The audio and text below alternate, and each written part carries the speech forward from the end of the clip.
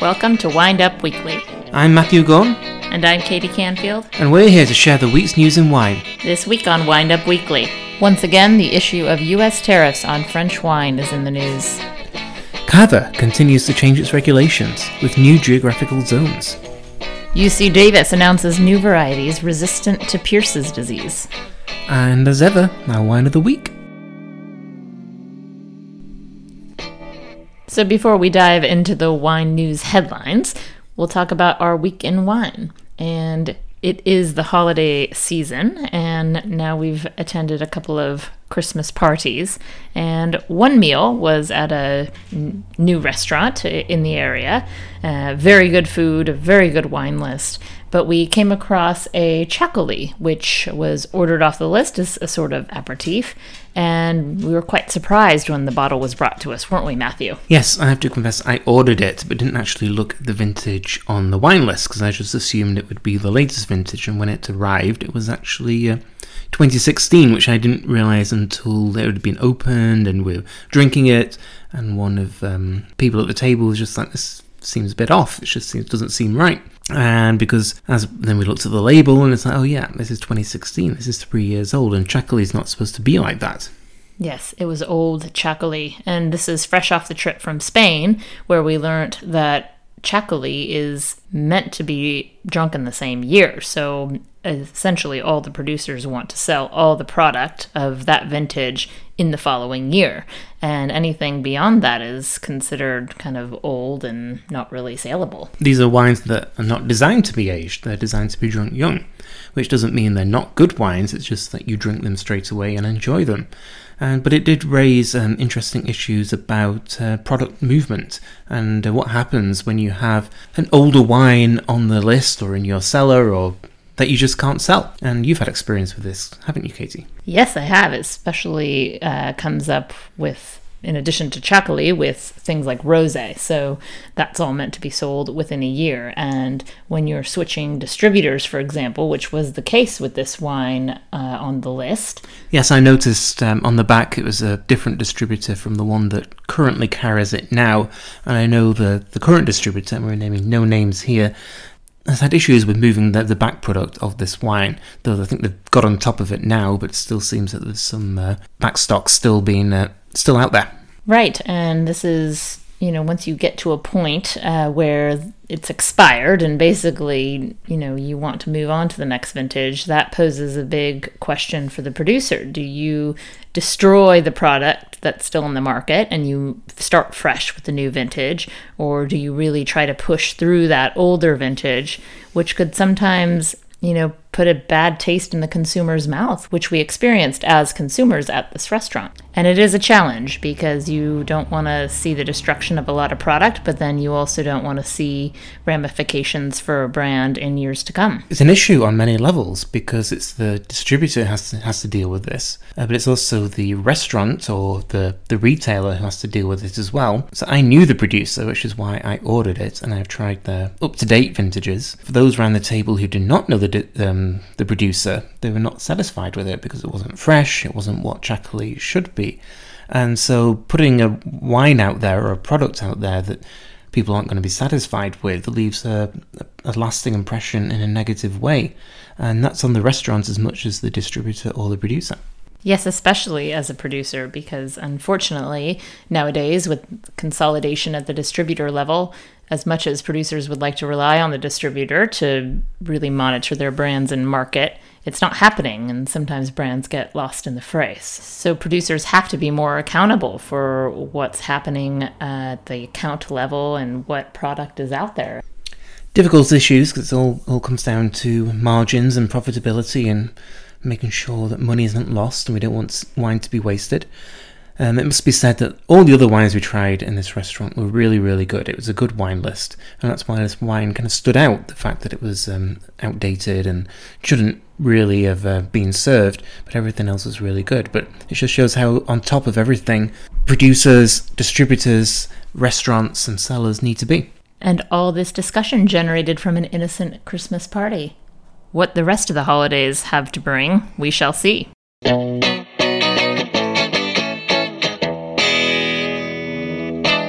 The regular listener to our pod, or indeed anyone who follows wine news, will recognize the topic of tariffs on wine.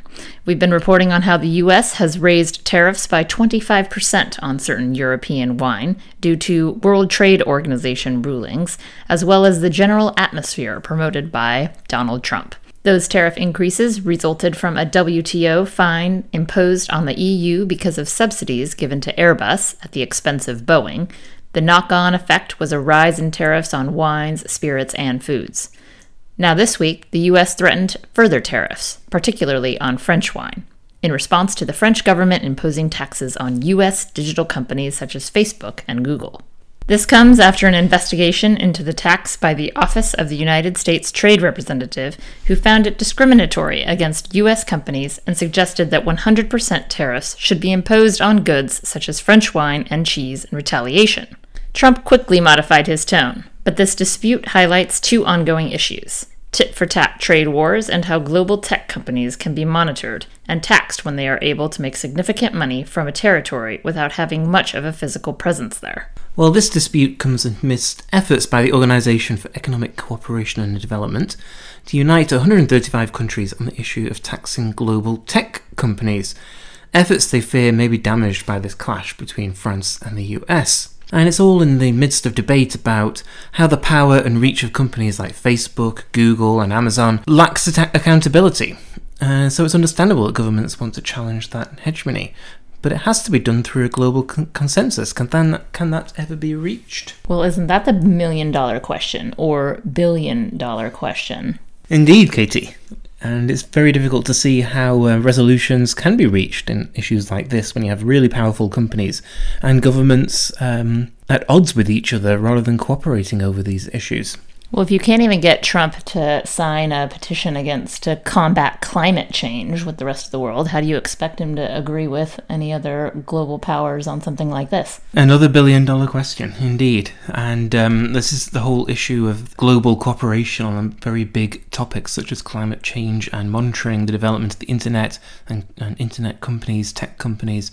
And I'm just not sure that governments are able to cooperate on these issues, especially when you have a very isolationist, nationalist feeling across not just in the US, but other countries as well, which are more about self-protection rather than cooperation.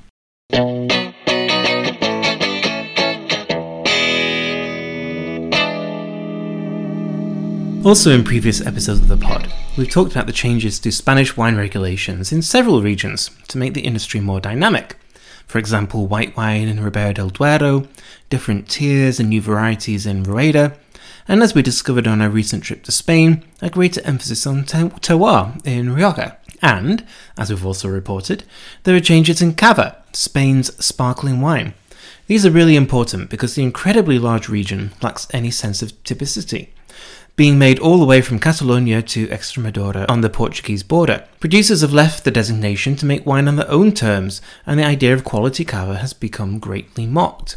But cava regulators are fighting back. Following recent innovations such as introducing single vineyard wines, new regulations have been announced. And, like Rioja, the emphasis is on where the wines come from rather than the generic labelling that previously dominated. The Cava DO and the Spanish government are currently discussing the definition of 3 first-level zones within the DO. Definitions which will include the history, viticulture, winemaking, and climate of the different zones in an attempt to make Cava a recognisably Spanish wine rather than just a simple bottle of bubbles. Other changes being introduced include raising the minimum level of aging for Cava Reserva from 15 to 18 months, with the wines having to be made from 10-year-old vines. There's also research underway into exploring how to segment and zone Cava's many regions. All in all, it sounds like Cava is finally tackling the issue of its wine being low quality and ill-defined.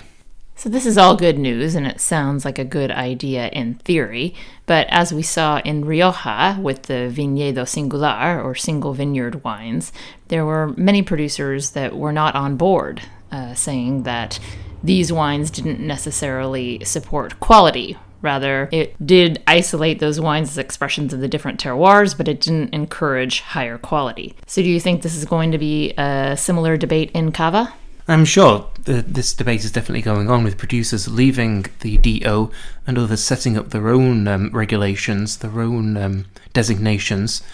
So this is Cava kind of fighting back against that and saying, hey, we can produce quality and we can really express terroir and regionality. But there's always going to be an argument about the regulations introduced, whether they do that successfully or not, whether it's better to be within the Cava DO, in which case you can sell lots of wine, or whether it's better to be outside the Cava DO, in which case you can really focus on quality. So it's a very delicate balancing act, which the Cava DO itself has to negotiate in ensuring that small growers get their money, that lots of wine is still sold, but there's also a focus on quality. And it sounds like they're trying to do that, but it's not very easy.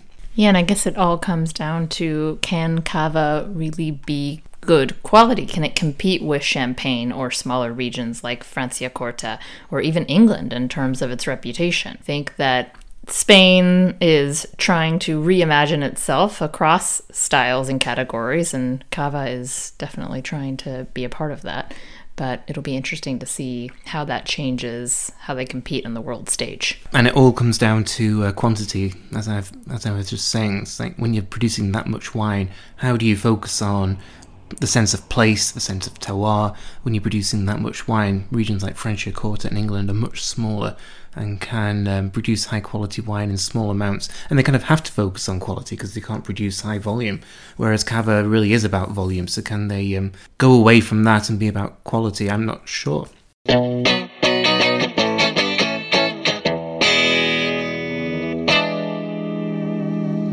A huge issue in California viticulture is Pierce's disease, a bacteria which attacks vines and for which there is no remedy.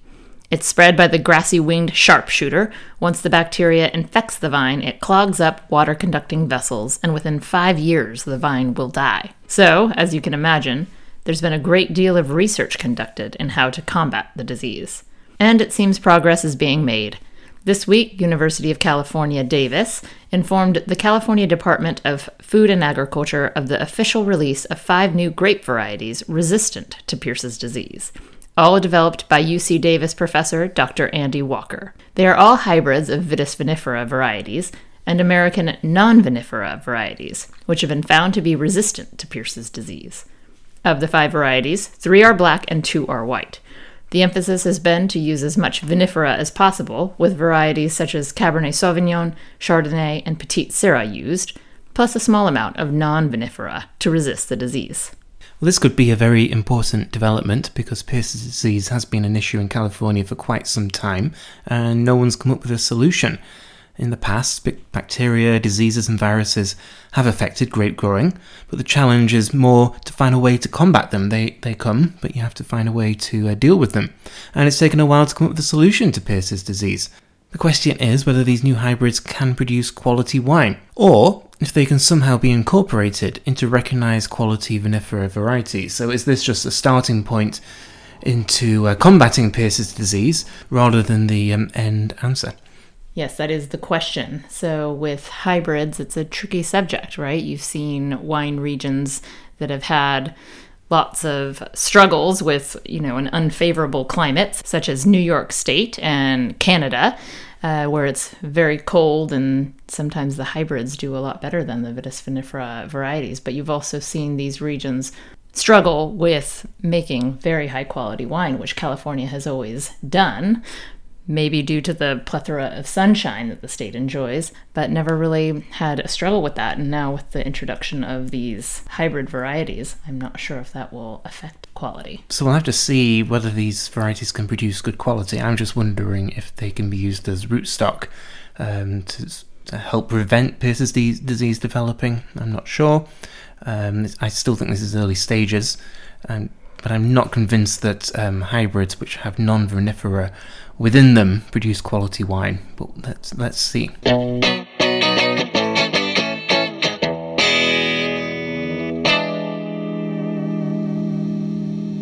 And now for our wine of the week, which is, Matthew? It's another mouthful, Katie. It's called Le Rocher de Violette Vieille Vigne Côte 2017, made by Xavier Weisskopf from the Touraine appellation in the Loire. So let's break that down.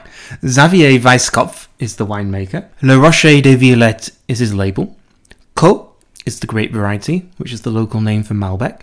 And Touraine is a large subregion in the middle of the Loire Valley. I first tried this wine in Tours, in the Loire, a couple of years ago, and absolutely loved it. In a restaurant with my sister and my father, and we had it with food, and I was surprised that Malbec from a cool region like the Loire could be so good, because we of course associate Malbec with Mendoza in Argentina, which is very warm, and even in France the appellation associated with Malbec is Cahors, which is also a lot warmer than the Loire Valley. But the Loire is very different in its cooler climate, and so produces a very different style from Mendoza in Argentina. It's lighter bodied, it's only 12.5% in alcohol, and it tastes more like Beaujolais. But it's still recognisably Malbec, with its floral, violet, and blackberry aromas. Yes, absolutely delicious. You know how I like a good Beaujolais. But this wine is great by itself, but especially good with food. So definitely put it with some different meats and cheeses and see how it does. So Xavier Weisskopf is part of the dynamic new generation of Loire winemakers.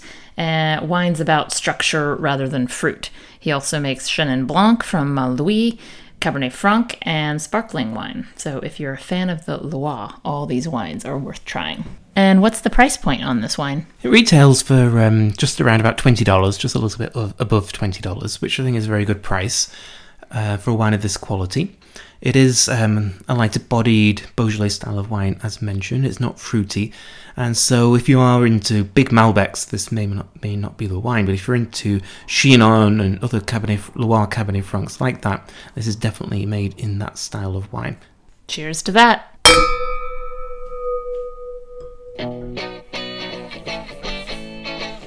So thank you for listening. I'm Katie Canfield. I'm Matthew Gorn. Join us next week for another Wind Up. Cheerio.